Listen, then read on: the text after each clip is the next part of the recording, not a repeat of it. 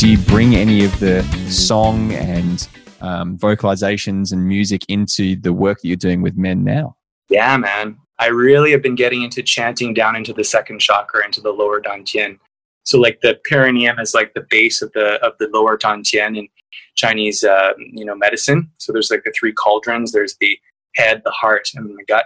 And so I think a lot of men, myself included, pinched off from the second chakra, and I think looking back in that Canadian Idol audition, I wasn't really able to, as a performer, access as much as I could or would or want to, that second chakra sex energy in that audition and in any of my musical endeavors up until I started getting into yoga and sexual kung fu, specifically sexual kung fu, because even yoga is a lot of third eye and heavenly stuff, whereas sexual energy and that masculine grounding is more like getting it from earth, which I really love sexual kung fu focuses on more. Yep. So yeah, I really have been encouraging men in my yoga and my sexual kung fu, chanting Om in like 21 times into the anus, sex organ, navel point region. And basically the idea is like chanting God's light into the body temple, down into the lower dantian, because then naturally that sexual energy bubbles up over time into the heart. Yeah. And you're purifying it with God's light when you're chanting these mantras down into that center, which so many of us have wounding there. Yeah, totally agree with you, man. Yeah. And something that I often encourage people, but definitely the men that I work with, is to start vocalizing more when they're pleasuring, when they're engaging in either themselves or their partners sexually. And I've said this growling times. Yeah. The more pleasure that you experience and the more like sound that you make from that pleasure, the more intense that experience is going to be, right? The more pleasure you're going to feel. I can't tell you scientifically why, but I know that if you start making more noise, you'll have a better time in your sexual encounter. Yes, I watched your video on that. I totally resonate with that, brother. Yeah, man. Yeah, it's like the vagus nerve, like chanting strengthens the vagal tone, which makes it easier to feel the way you most want to feel. And something about the vagus nerve being that actual physiological connection between the body, mind, and soul. I think there's a piece there on vagal tone and chanting and making sound in general.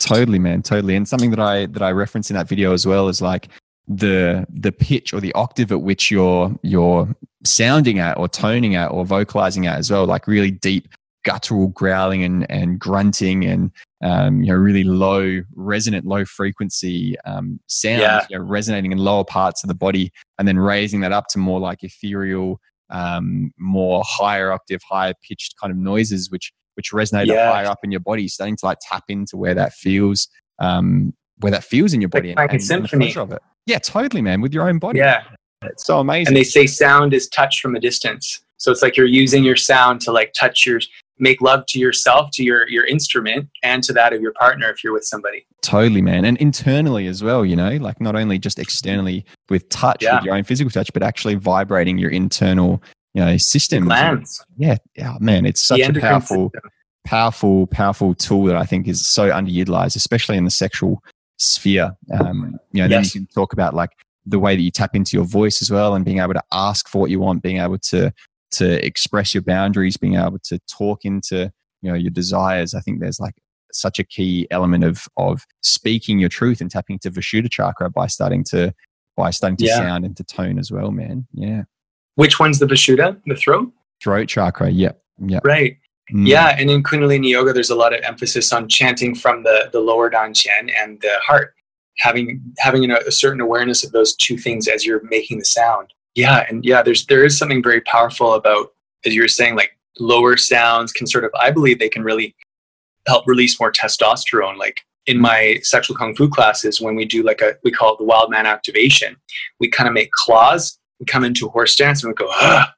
We take the earth energy and we bring it down into our lower dantian. We make sound, and we start to jump up and down and shake our balls and make sound and growl. And I feel like a lot of men are stuck in little cages. I know I was, and I still am in some ways, but I feel like I'm breaking out of it in many ways too. And I think sound can help men break out of their cages. Yeah, because I think we're all like in the Western world, which is basically 99% of the world right now, has bought into this like colonialist, pinched off from sexuality kind of way of being. Who was like Karl Marx said, like sexual repression is the basis of fascism. It's just like, this whole world is run on sexual repression. So I think a great way to overcome that is, one of the tools at least, is through sound and movement and community. Like just having a bunch of men get naked together and do this work has been really powerful. And I've been getting a lot of great feedback from mostly heterosexually identified males about how this is really helping them. You know, they have busy lives, they've got new kids, their wife is nagging at them, and they just want time to honor their body, to honor their cock, to honor their balls. And it's so much beyond gay and straight. It's just stepping into more masculinity. It feels really good.